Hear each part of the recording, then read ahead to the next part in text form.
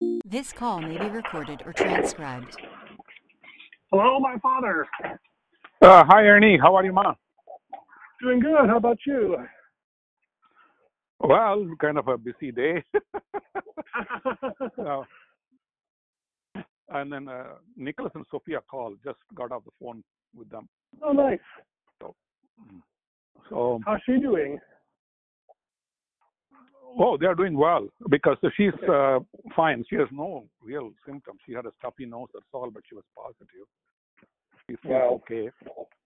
And Nicholas is doing well. Good.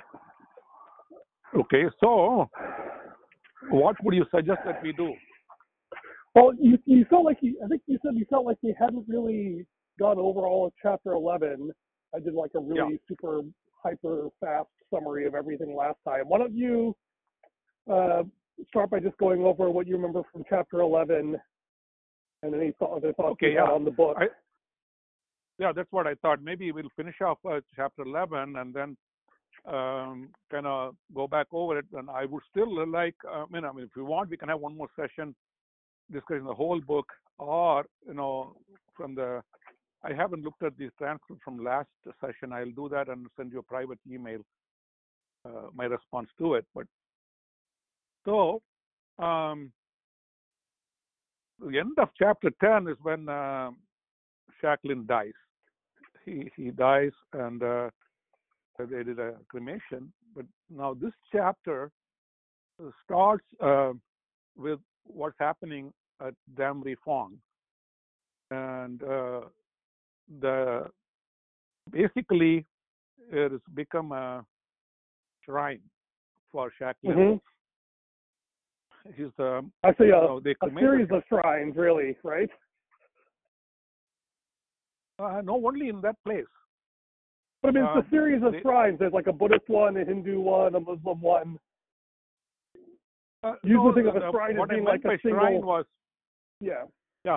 What I meant by shrine was they have his ashes in a thing, and then the house in which he lived, they have everything there.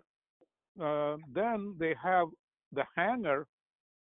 The airplane is still there, and all his tools are there. I mean, all the parts are there of the spare parts. But then there are a couple of rooms there, like in the house where he lived, and one of them has 5 pictures in one of the rooms. But before that, in they have a small museum there in the house where he lived. There his tools are displayed, and the interesting thing is people can touch them and handle them reverently by the pilgrims, and somebody cleans them and greases them and things like that. That is interesting. And then in the other room there are 5 pictures, and I think we can guess all the 5 people that are there. And starts with the picture of Tony Jacqueline himself, and then his sister, and then the Arjun Singh, who was with him the last 6 months of his life, took him everywhere. And then one of Marriage asked me. Then lastly, his helper, and the last painting was Tom Cutter himself, and he's very humble. He says, which oughtn't to be there at all, he says. Well, I'm curious, actually, was that modesty or embarrassment? Like, was it like, I'm not that important, or it's like, well, but, like, that's one of the questions I guess we'll get to is how does he feel about Connie, and how does he feel about his own role in all of this? Right. Yeah. And then pilgrimage happens to this place. A lot of them come to visit that place, but because a lot of people cannot go there, like you said, you mentioned the different shrines, but this one was in Bahrain, where Tom Cutter's business is, and Fahad, the sheikh, wanted to put a mosque there. So, to everyone's surprise, RAF agreed to that, and they moved their operations to the other end of the runway. So there's a mosque there, and most people come there because Bahrain is close to the Middle East. All the people that are some people go to the Bali, and the sister, of course, is in the convent and the school, and he doesn't see her at all. Right. Then they come up with the idea of 6 books. And people are supposed to write 6 books, and Fahad has arranged for a group of translators to scribes. He called them 3 scribes. They speak English, Arabic, Burmese, Siamese, and Balinese. And they're publishing books in all these Asiatic languages, English and Arabic. So the first one is the book called The Sister, the early life. The interesting thing is, it's not all about his preachings. It's about his life, actually. Right. So I think one part of it, I think there's something that's interesting about the booking, right? One is that, like, there's this sort of dual purpose, which on the one hand is to, like, honor his memory and spread his teaching, but also very much to try to, like, and this is the irony of Shacklin's life, is he's always trying to demythologize himself. Like, he wants people to just treat him like a man. And so I'm just going to fly around and visit everybody in order to convince them that I'm an ordinary human being, even though it actually deepens and accelerates the spread of his cult. It's kind of this weird dichotomy there. Dichotomy there, yeah. And this run through all that just run through that whole situation that everything he does to try to calm it down in some ways makes it worse. Yeah. And so there's also this, which is mirrored by this ambivalence, right? That Tom Cutter has about his own role in this. Yeah, this is what Tom Cutter says. I think the 6 books are a very good idea. Already people are beginning to say that Connie was divine, and legends are already growing up about him. They're inventing quite fictitious miracles which he's supposed to have performed, although he never did anything of the sort. Yeah. So I think he thinks so that's why some of these books are not really his teachings, but his early life by that sister. The next one is Mean, which is a Burmese guy who was with him in Dam Pri Phong when he was with White After. And the third book is Tariq. That is understandable because I think Tariq was writing down everything that Connie was saying. He called it the penny exercise books in Arabic. Right, the Gospel according to Tariq. Yeah. Yeah. And then the 4th book is Finit. Finit is a guy who lived in Bali, the other guy who lived in Bali. Right. And he talked about Marriage Jasmine. It's all about Marriage Jasmine and her love for him. And the fifth book is a book of Arjun. That's pilot that went with him everywhere. Right. And so, of course, the 6th one he says is mine. The book of Cutter.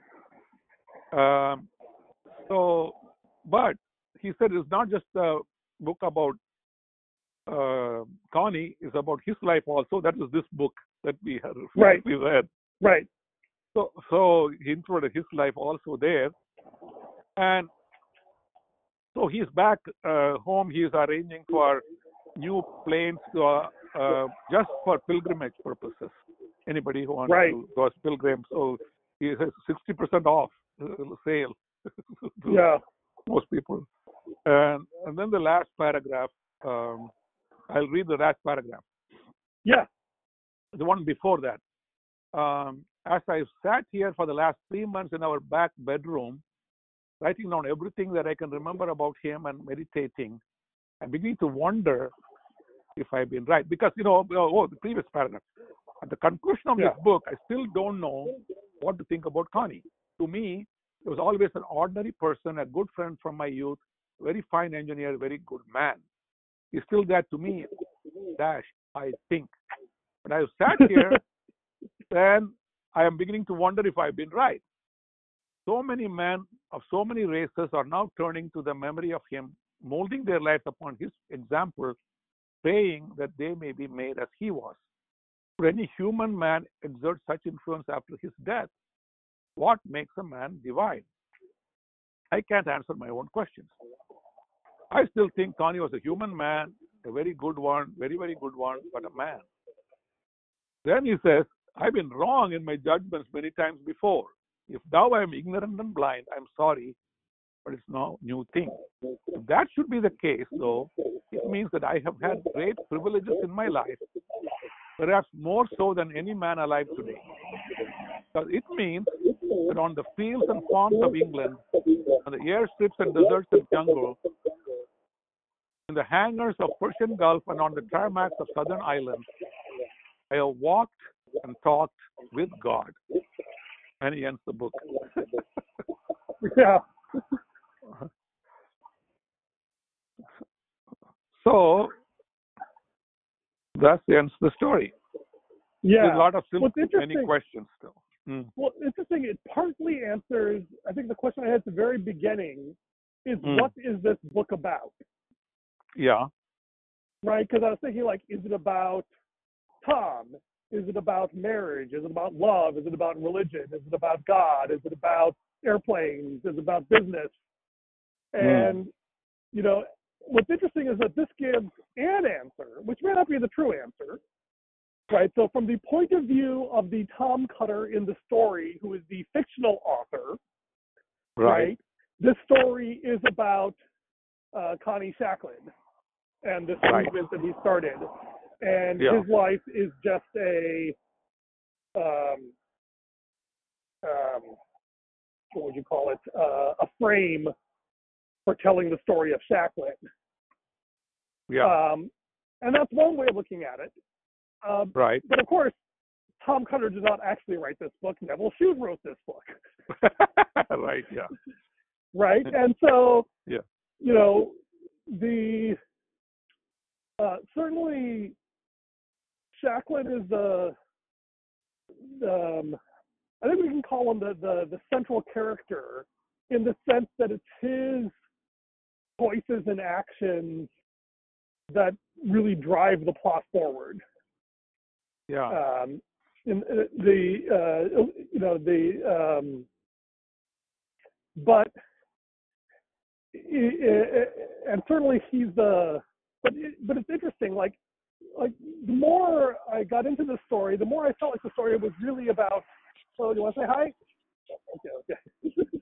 Everyone. Anytime someone stops and looks at Frolic wants them to come over and play with him, walking the dog as usual. Yeah. And you're walking only Frolic or both of them? No, both of them together. Johan's rigged up this tethered leash thing where I can walk them both with a single leash with two hooks. Anyway, the the interesting part to me, what was actually Tom's reactions to Connie, and you know, his love, his and the word that came to mind, I think, when you mentioned the point about how Tom really disliked the idea of his picture being there, right, with the others. And the phrase that came to my mind was self-hatred. There's something, and, you know, maybe a strong term, but, you know, I think about that scene where he's talking with the British representative, and he talks about, this is the first time I denied him, this is the second time I denied him, this. And what's interesting is that in the Gospels, you know, Peter goes through these three denials. Yeah. And then Jesus does these three feed my sheep to him, which seems to be very much a mirror of those and a sort of restoration. Even if it's a bit of an ambiguous passage in some other ways. And the thing is that I never get, and you know, there's this interesting thing where in his marriage where he rushed the marriage with this one lady and she died, and then he broke up with this other lady to get back to work, and then he, after all that, he ends up falling in love and proposing to Denenza. Yeah. But then she turns him down in order to honor Connie's memory, I guess. Yeah. Yeah. Right? And so, in one sense, it feels like Tom has gotten to some emotional closure where he's ready to get married again. Right. But in a weird way, he seems to have sort of ended up trapped in the same circle as before. Yeah.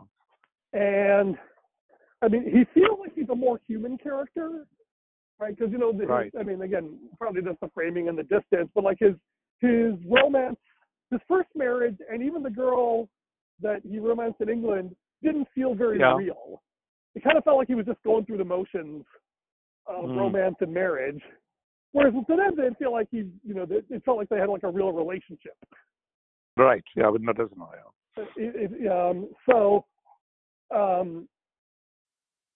And it's being a little earthy, but he talks about how Connie wanted to know if he was sleeping with his sister, and Tom wanted to know if he was sleeping with Mare Jasme.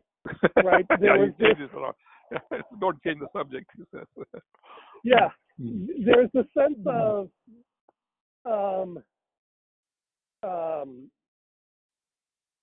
what was it I was telling a friend of mine? Sometimes it feels like to be a man, you have to choose between sort of self-hatred and self-contempt.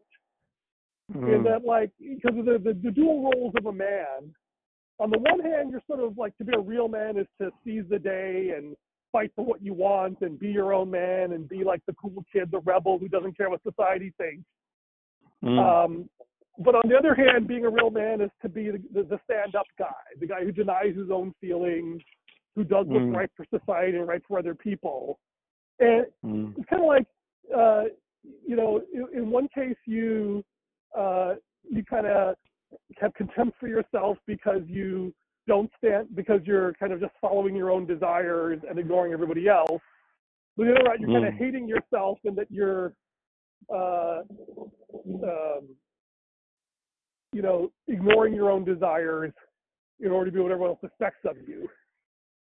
In one case, you're irresponsible. The other case, you're inauthentic. At least that's kind of a lot of the dilemma, I think, of modern manhood.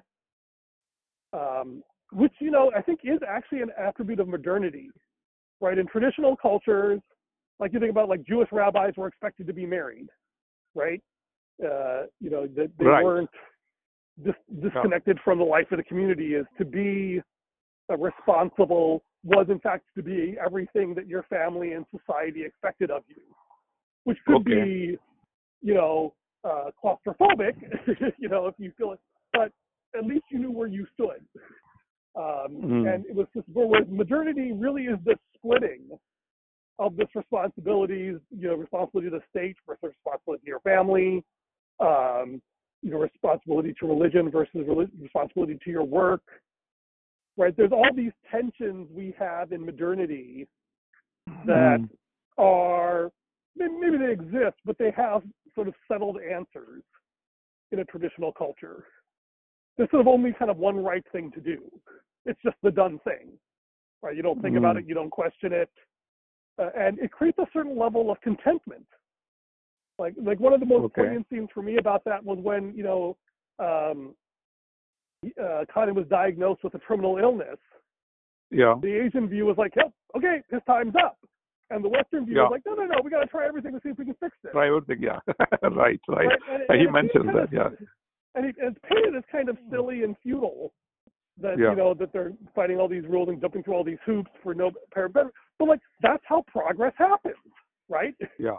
People who try the irrational hope, the unregulated optimism, is how 999 times it's a totally ridiculous failure, but one time in 1,000 a miracle occurs.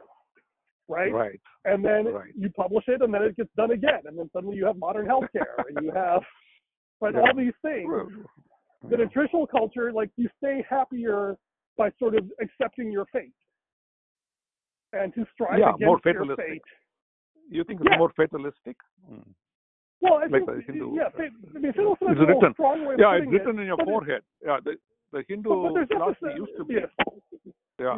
The definition They'll of say, traditional it's culture, written in your forehead, so you cannot change it. It's fate. It's your Right. fate. It's your fate. Yeah. right?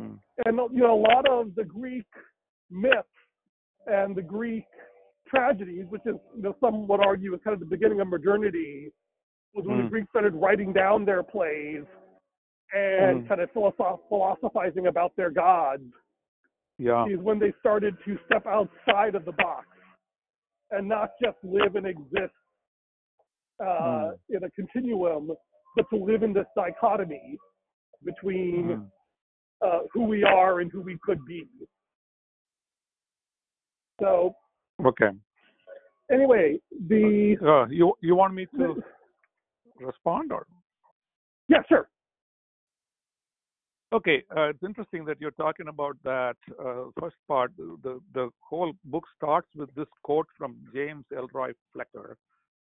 Some men of noble stock were made, some glory in the murder and blade, some praise a science or an art, but I like honorable trade. That's how it starts the book. So you mentioned, you were explaining what he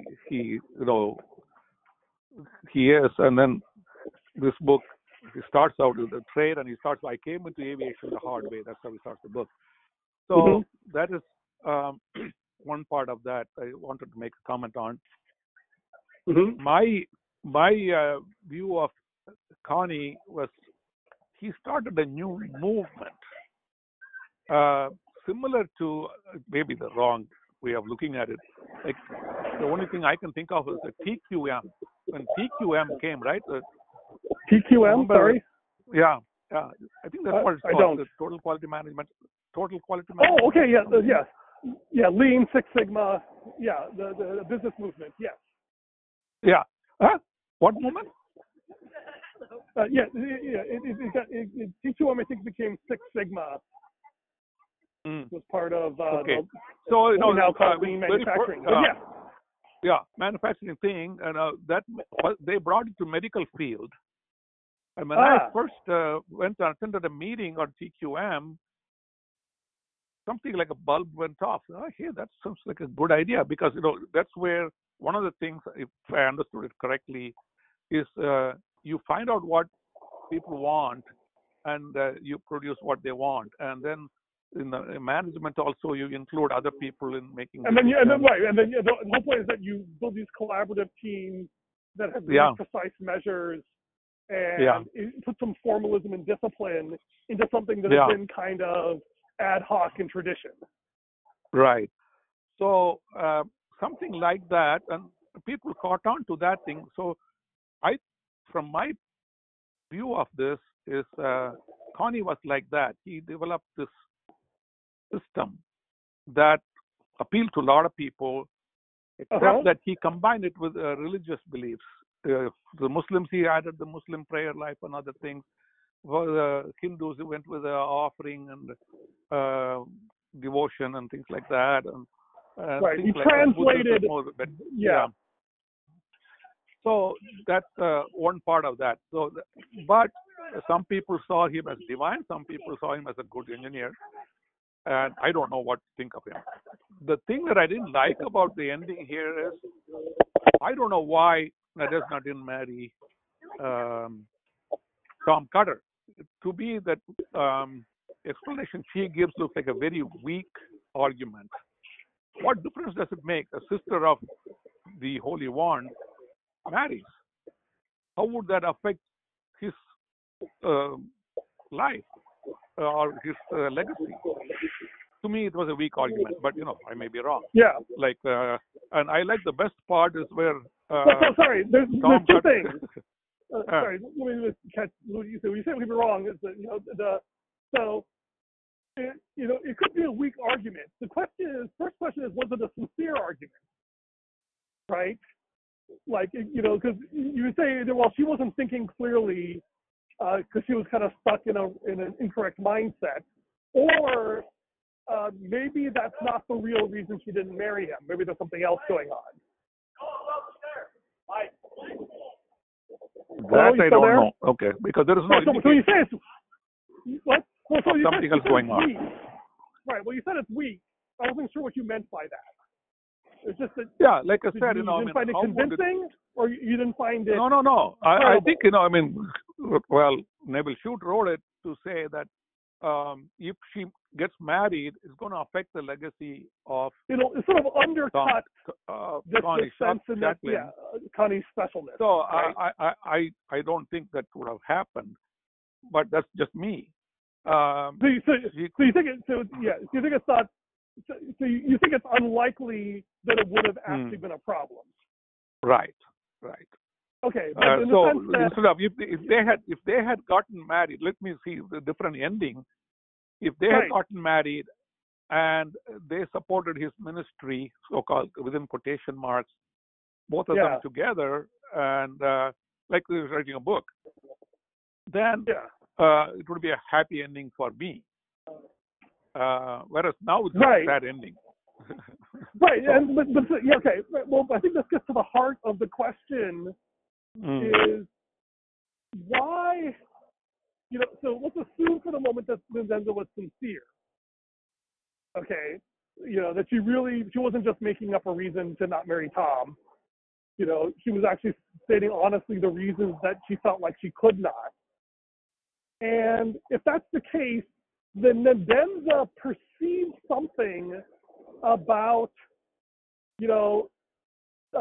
Connie's teaching and his asceticism, if you will. That, and in fact, I think what she said was the sense that there's something special about him. And that whatever that thing was, it would have been tarnished by her being more ordinary. And that's the reason she says that. Yes, you're right. Yeah. So the real question is that. Well, so I guess the first question is, certainly it would have been a happier ending if they had found a way, and maybe I may yet someday figure out a way to. Oh goodness, the dog spotted another pit bull going this way, which is will give us a little bit of a conflict. Boys, we're just going to wait here and let the dog go the other way because.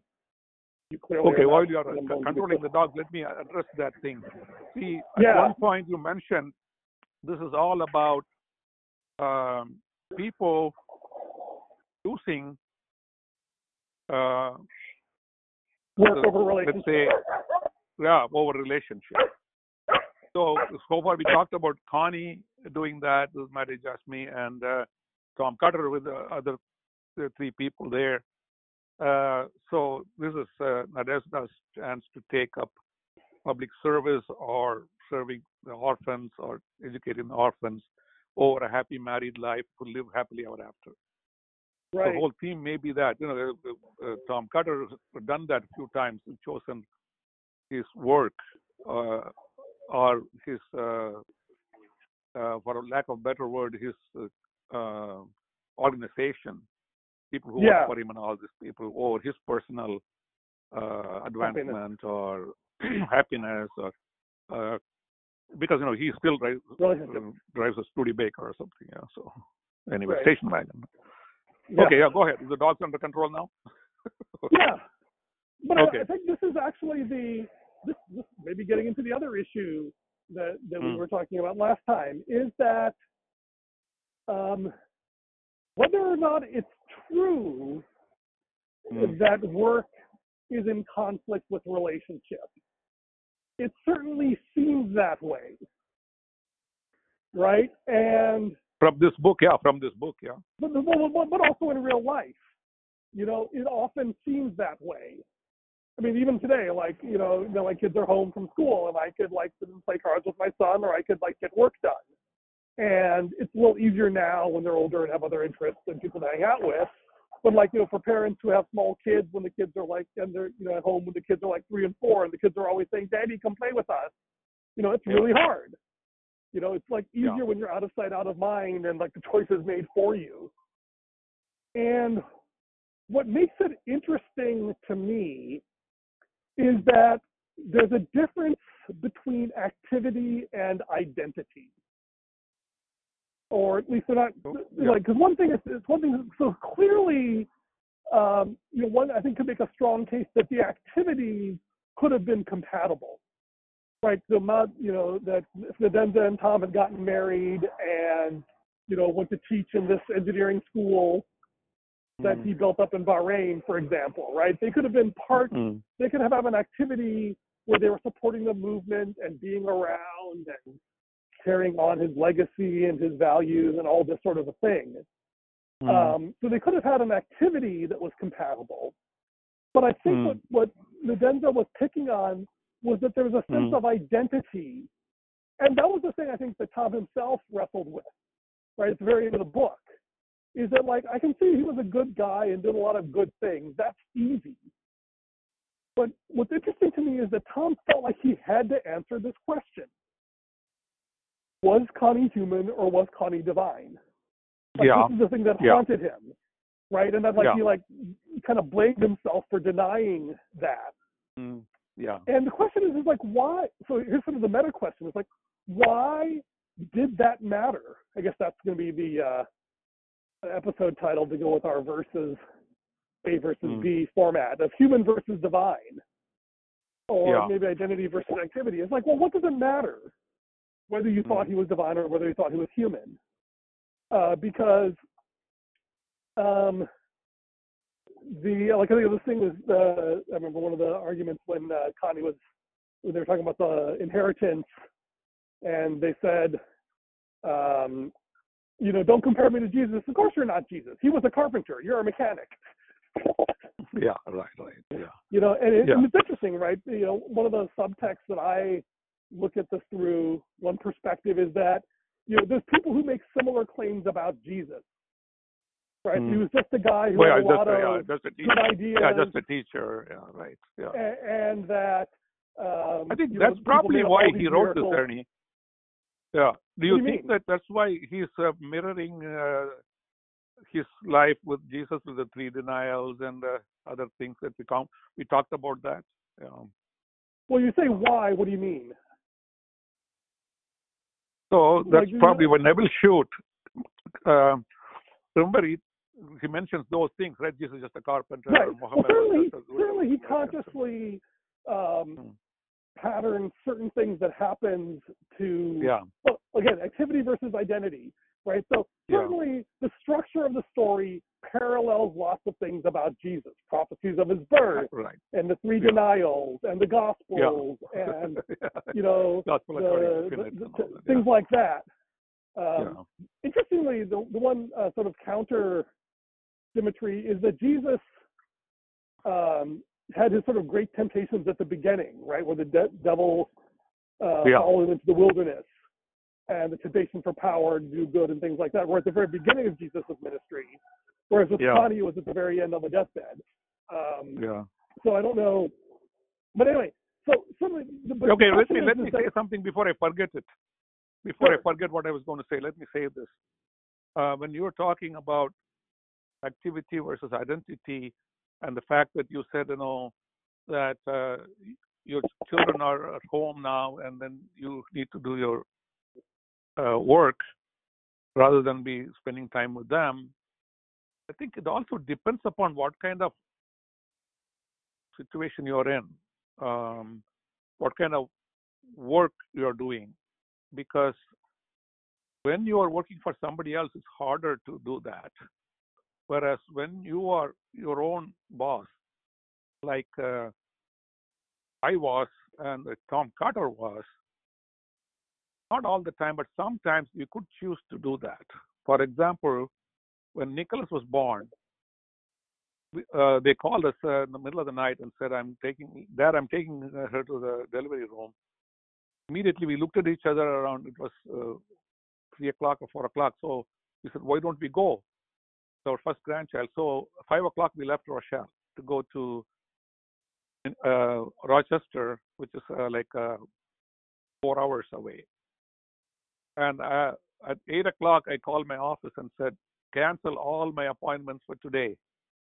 I'm not going to work today. And I went to spend time with my grandson. And several other times it happened like that where I could change some other things. Whereas if I was working for the hospital, they wouldn't let me do that. Well, it's interesting So because my experience is actually the opposite, right? Because I have a boss, and he says, he can say he's the one who owns whether the business survives. And if he says, take time off, don't worry about it, I'll take care of it, I can feel free and, no guilt around that. Yeah. Whereas, when I was an entrepreneur running my own business and it's like, I'm responsible for things lives and dies, I'm never off duty. And I think there's also a difference in, when there's a startup phase where the business is not well defined versus when it's sort of like a smooth running machine. Right. Both kind of bosses, whether it's a self boss or another boss, can be more gracious. So I don't know. I mean, not all the time. I'm not talking about all the time, but there are situations where sometimes. Yeah, but again, that's life, right? Life is not always. But one of the interesting things about that, though, is in some sense, the having more power. What's the old Spider-Man line? Where with great power comes great responsibility. Right? When you're your own boss, you have more power, but you also have more responsibility. Right. And so you get to make the choices, but then you have to make the choices. Yeah. And you cannot do it all the time. You cannot do it all the time, right? Like if I'm in the middle of an operation, somebody calls me and says, your wife just fell down the steps or something. It will be very difficult for me to leave the operation and go. Right. Yeah. I'll make other arrangements. Yeah. So right. Yeah. Always, right. Yeah. That's not a question of being your own boss. That's a question also of the task you're engaged in. Right. But what's interesting is the statement you said. Well, you said, I wonder if this was why Neville Shute wrote this, which I think is a good question to kind of wrap up on. And you said something along the lines of, well, maybe it's because it. So do you remember saying that statement? Maybe this was why Neville Shute wrote this. Do you remember saying that? No, I don't. But go ahead. No, okay. Tell me. I have to read the transcript for this one too. But no, like one could look at this, and I'm not saying this is a good perspective, but it's a perspective that. I mean, someone who's a skeptic could look at this and say, this is what I think happened to Jesus, right? Is that he was just a good guy, and he, may have been unusual, but then all this other stuff around, and the people around him, if they'd written it down at the time, you would see all these contrary thoughts and beliefs. And I remember when we were in Jerusalem, there were Jews we met there who said, well, if you look at the stuff that the Jews who were there wrote at the time, they didn't believe Jesus was divine. It was just sort of like a given to them. That was the case. And see, that's what it says, man. In the last, I thought the thing was, could any human man exert such influence after his death? What makes a man divine? Like you are saying, it can apply to Jesus. Yeah, I think the interesting thing is that, I guess one of the things I'm doing these days is trying to avoid false dichotomies, right? Is that when easy out and say, well, it's not that simple. Right? First of all, Jesus always made a big point that he was both human and divine, right? I mean, that's classical Christian theology. Different heresies tend to pull him one way or the other, either denying his humanity or denying his divinity. Well, like it's both. That's the first thing. The second thing, of course, is that you get people who are touched by the divine, right? And there's people, certainly in history we look at, the Moses and Abraham, right? And more skeptically, you can look at the Joseph Smiths and the Mohammeds as people who launched massive movements. And none of their followers would claim that those people were divine. But most of them would claim that they were touched by the divine or, had that level. And so in a sense, it is a bit odd that Tom Cutter felt the need to. Now, in Hinduism, the lines are a lot blurrier, right? Because you actually do have this idea of avatars walking the earth. and the line between hero and divinity is very blurry. It seems like, from my naive understanding of Hinduism. Yeah. But so it's interesting that he felt the need to do it, and that Tom at least felt, that Tom, the character, felt this tension, and and then the author, Devil Shoots, felt, wanted to frame it that way. Right. And I think, one can make a case that, when you're writing in this Asiatic context, it does feel like a natural question.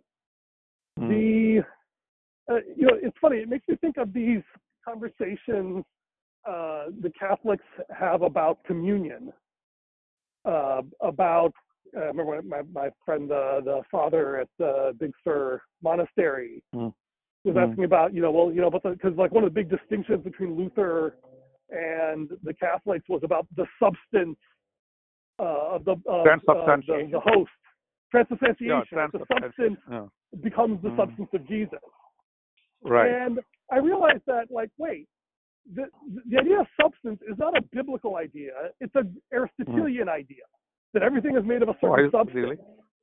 Right, because the earth, air, fire, and water are settled elements, but also that his idea is that human beings are made of a certain kind of substance, and in Plato you even have the sense in which there's the laborers who are made out of base metal, and then the philosophers which are made out of more the noble metals, right? The different people have different kinds of substance to them, and this sort of hierarchy in race. And now our understanding of molecular science and atomic science is that we're all made out of the same thing. We're just arranged differently.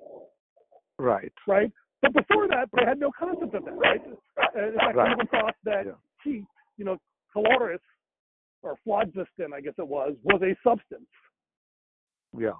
Right. It was a kind of thing you were. And by the way, that was very endemic in traditional societies. Right. Is that your caste is your identity, what you're born as is what you are. Yeah, right. And that if you're in this thing, you are fundamentally different than this other class or type of person. Only when you die and reborn can you change. Yeah. And, I don't know how much of that is Hinduism, how much is from other traditions, but this idea of obsessing over substance is, I guess, in itself an artifact of a worldview. And this is one of the interesting things about history and philosophy, both positive and negative aspects of it, is that there's a certain implicit set of assumptions about the nature of reality that we bring.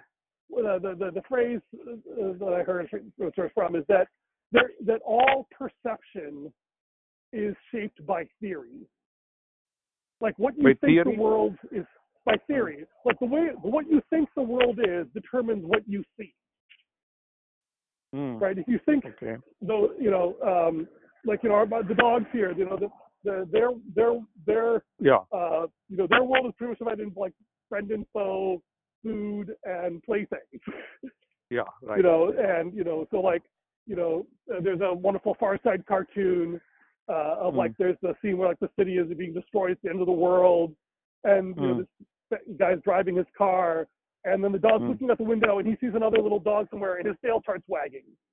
Right? He doesn't care about the larger cosmic implications of the universe ending. He's just, the dog, good time, yay! Right? Yeah. Just Frolic doesn't really care about what happens to my wrist or my podcast when he sees a dog or a human being. He just wants to go play. Right? He has a very narrow focus on reality, and these are the things he focuses on because they were adaptive to him. Yeah. It's also funny to me that Frolic will react to dogs on TV and bark at them and jump at them and lick them and want to play with them. And Tim literally does not see them at all. Oh, he does not even perceive them. And I don't know if his brain is wired differently or because Frolic was watching TV as a puppy and it got imprinted or what. But this idea is that we all perceive different things based on our worldview. And, of course, yeah. And what's interesting is that what makes it hard. I think this is actually why, thinking about this, where it's challenging for Cutter is that, maybe because of his Christian upbringing, he kind of felt like either I have to accept that this is God, or I have to kind of reject it entirely. Yeah. Yeah. But Ernie, whatever is what you said is true to a certain extent. But even though you say what we do from our worldview, things can change. You do change. Yeah. Either this worldview can change, your behavior can change. That's another aspect of that we have to discuss. It's true that from your background and from your worldview is what you do things, but there are so many examples of people changing their worldview or changing their behavior because of many things, influenced with other people, by God transforming your life. Even the dogs by training can change their worldview. That's another topic. Yeah, I think that's actually a great place to end, because I think that's actually the interesting question for me, getting back to our last call, is that, because of where we are at this moment in time, we see things a certain way, and there's certain things that we don't even see, right? Certain things get highlighted, certain things get suppressed, and certain things are just invisible, or in some cases we see things that are not there, right? Is the autocorrect phenomenon, is when we see something sufficiently traumatic or sufficiently familiar, we'll just assume it's the same thing as what we had before. And then that makes it really hard to see anything different, because the autocorrect in our brain just filters all these things out. But it is possible to reprogram our brains to see things a certain way. And arguably that's what modernity is when we were civilized, when we grew up into these societies, we were programmed to function a certain way because it helped us survive. Right. And one of the challenges we're facing right now is that our programming, one, is out of date because the world is changing so fast. And two, that some of the things that were, and the other thing is that one of the what did you say? Sorry, my headphones dropped out there. Yeah, sorry, Mike. So one is that our programming is gets out of date. The other is that not everyone is programmed the same way we were. Right. Most of us grew up in a time and a place where the people around us believed more or less the same things we did, and because we're in a place of privilege, it worked out pretty well for us. Right? People who were untouchables or who African Americans in many parts of the U.S., the prevailing worldview was not at all conducive to their flourishing or dignity. Right. And a lot of these, and that's actually what kind of what I'm focusing on for January, and really going forward with my practices around DBJ. Is precisely this thing about how do we reprogram our brains for what I call SOC awareness, just as an acronym, which is is to have greater self-awareness, greater other awareness, and greater Christ awareness. Yeah. And I think that's the interesting thing for me. And I guess maybe this is a good way to end that. It's like, in some sense, I can believe that Connie Shacklin represented something of the heart of God, right? It was desire to accept people and welcome all people and have them find joy in their work and things like that. Right. But I never really got a sense of redemption out of this, right? There was a sense of maybe absolution for sin, but not of redemption. And this to me is the thing that it's been on my heart a lot lately, is I realize that a lot of our Christianity is really focused almost on, for lack of a better term, wisdom and virtue. And like wisdom and virtue are good things. It's better to be wise than foolish. It's whether to be virtuous than vicious, right? Or sinful. But that's not what Christianity is about. Right? Christianity is about redemption. And those other things are sort of secondary. There is redemption. It's about redemption, but it also goes further than that, right? After redemption, what do you do? Well, sorry. I use a very broad sense of the word redemption. It's not just justification. I include both justification and sanctification under this concept of redemption. Yeah. Right? And while you're talking, go ahead, finish. So it's like I had this conversation with my cousin-in-law, Jeff Hubing, and he says, well, you know, grace is not just about being in a right relationship with God. It's about all these other things. And I said, well, okay, like, you know, growth and transformation. I said, well, okay, I think the difference is that to be a right relationship is not just justification, not like I don't have anything against you. Right relationship is that you actually understand me, that you are working with me in partnership. And in that sense, in order to be in a relationship with God, God has to transform our character and our behaviors so we can understand him, so we can be intimate with him, so he can treat us like friends who get him, right? It's not just that we aren't his enemies, it's that we're his sons, right? And that involves all these different aspects of relationship, not just sort of the very narrow sense of, you know, I was a slave and I was set free. It's like, I don't want to be free, I want to be a son. Right? And that's a good point. And I think that sort of holistic picture. And, you know, I feel like a lot of our theology and our practice is weighted by these older ways of looking at things.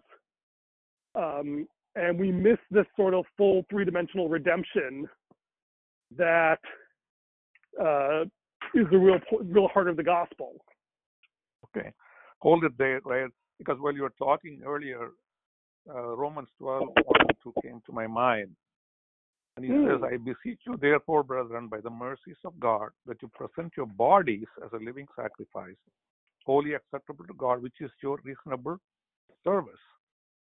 And do not be conformed to this world, but be transformed by the renewing of your mind, that you may prove what is that good and acceptable and perfect will of God. So we were talking about that earlier, right? Transformation. That thought came to me. So transformation, then what happens after that? Your mind is renewed, your actions are different and everything else. So, okay. All right. Yeah. And I think that's the interesting thing is this idea of right duty sort of versus right relationship. You know, to go back to Jeff Hubing's phrase, is that Connie Shacklin's teaching was pretty much exclusively focused on duty, as far as I could tell. Right. On religious observance, right? We may have already used that theme before of religion versus relationship. But I think I like this idea of actually this phrase right relationship, because some people, you know, can focus so much on relational aspects, it becomes very sort of maternal, sort of unconditional acceptance. Right? It's just like, you know, God loves you no matter what, doesn't matter what you do or what you think or how you treat other people.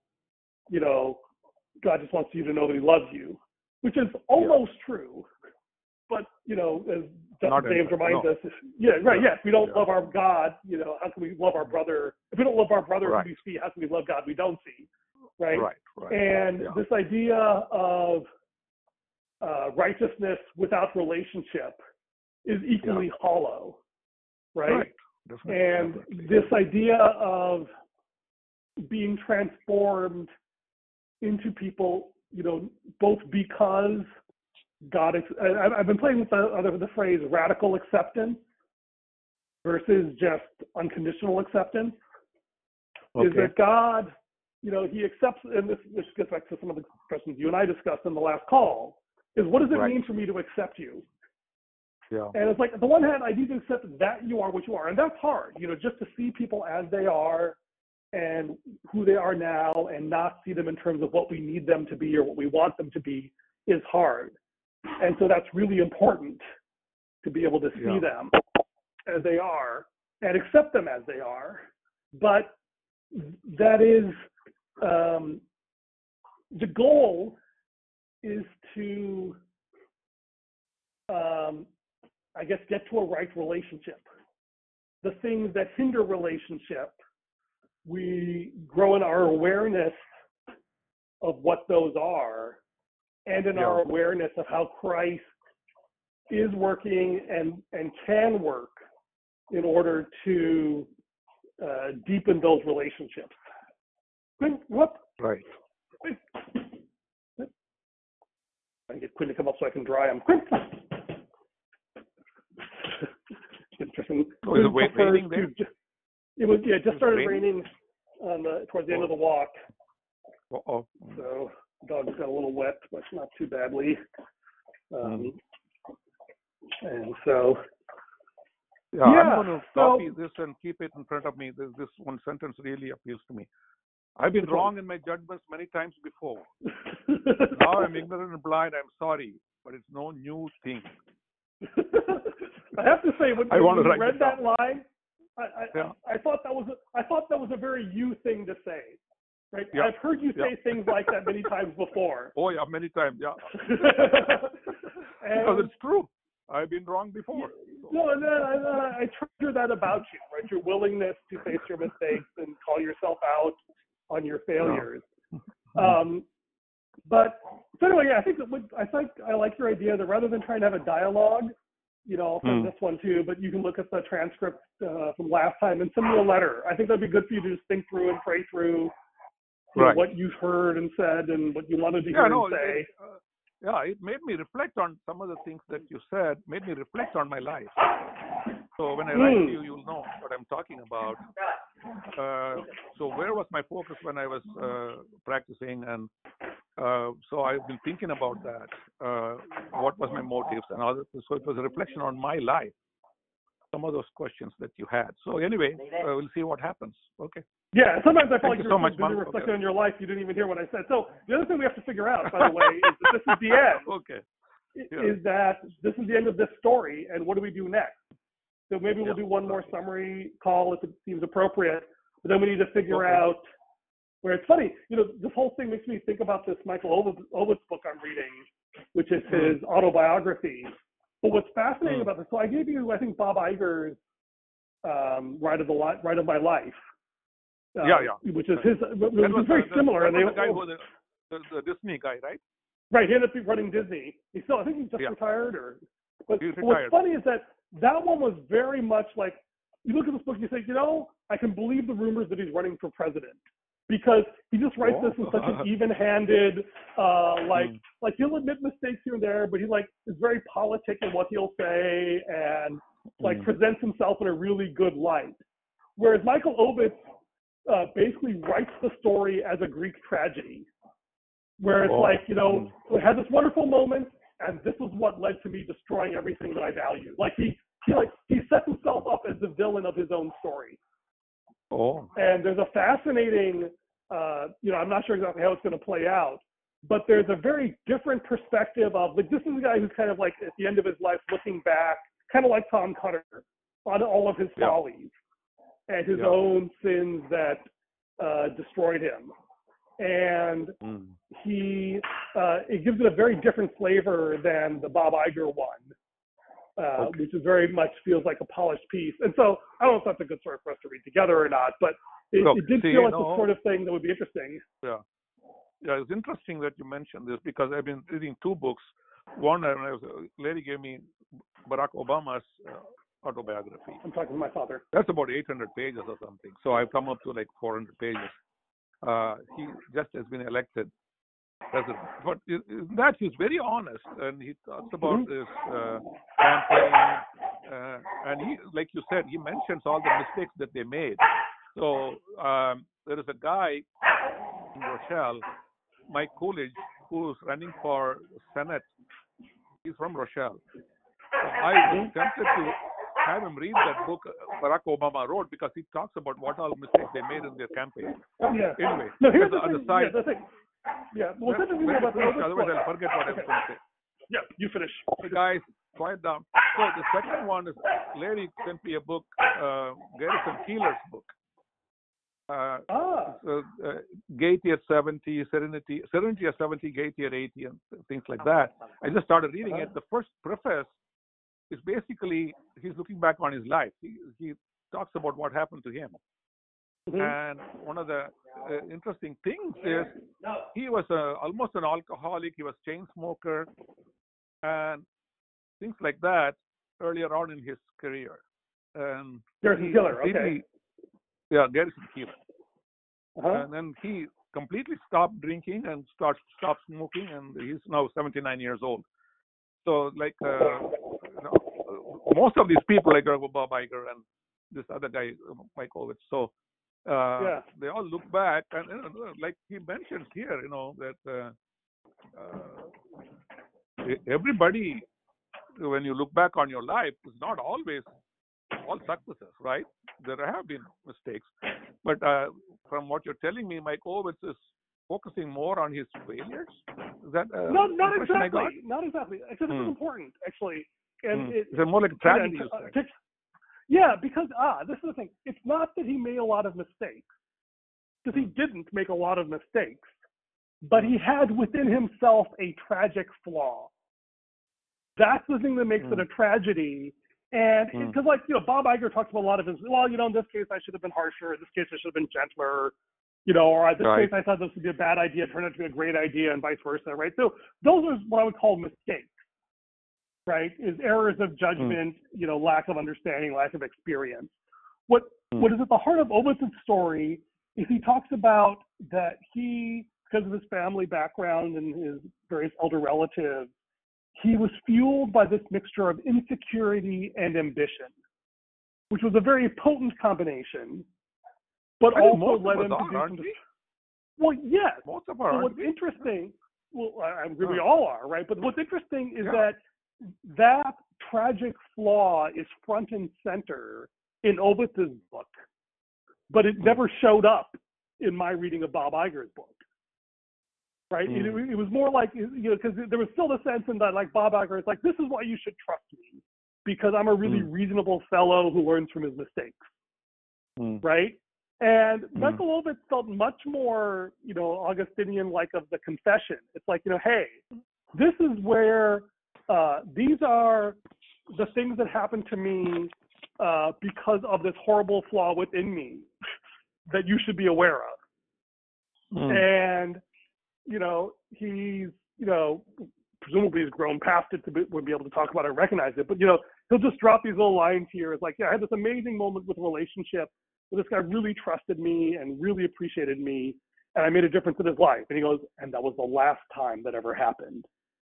Or he'll say things like, and this is when we took over the partnership, I was professionally fulfilled and setting myself up to self-destruct in 16 years, right? If you look back and see how these achievements that he was proud of at the time, looking back, he says, oh, that was my ego, that was my insecurity, that was my pride, that was my insensitivity to my friends that set me up for failure. And to be able to look back and see what were the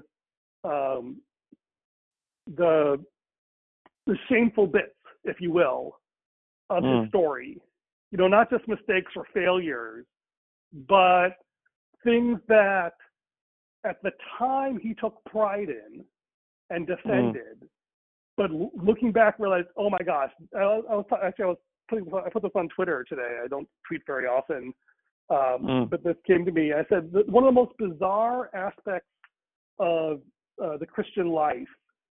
Let me just quote myself here. Perhaps the most bizarre aspect of following Jesus is that my greatest achievements turned out to be the greatest obstacles to God's work, while my worst failures were actually his biggest opportunities. Hashtag remember the cross. And this is the thing that is fascinating to me is, this is what I love about Scripture, I've said before, right, is that you hear these great men who are pillars of the church just talking about the Mm. incredibly idiotic, horrific things they did, right? Yeah. Because the story is not about getting you to trust them, right? It's not about gaining glory for themselves or setting themselves up as the next president or the next pope. It's like, no, man, I am a mess. But let me tell you about this guy Jesus and what he can do with a mess like me. And that's the story that they're telling. say that about David too, right? King David. Oh, I mean, everybody in Scripture, with the possible exception of Joseph, is pretty much a total screw up. And Joseph also, there's a human element to it. But, but like he's the only one that, like, you know, compared to he's like a saint compared to the rest of the Right. That's true. Yeah. Okay. You know, you're cutting out, Martin. You're cutting out. But anyway, anyway. More than 1 o'clock. Okay. All right. Great. Okay. All right. So, okay, man. Love you. Dad. I love you too. Yeah, and I look forward to your email, and then we will see what happens next. Right. Yeah. Give me a week. Yeah. Okay. All right. God bless love you. Happy Have a New good Year. day. Bye-bye. Bye-bye. Bye-bye.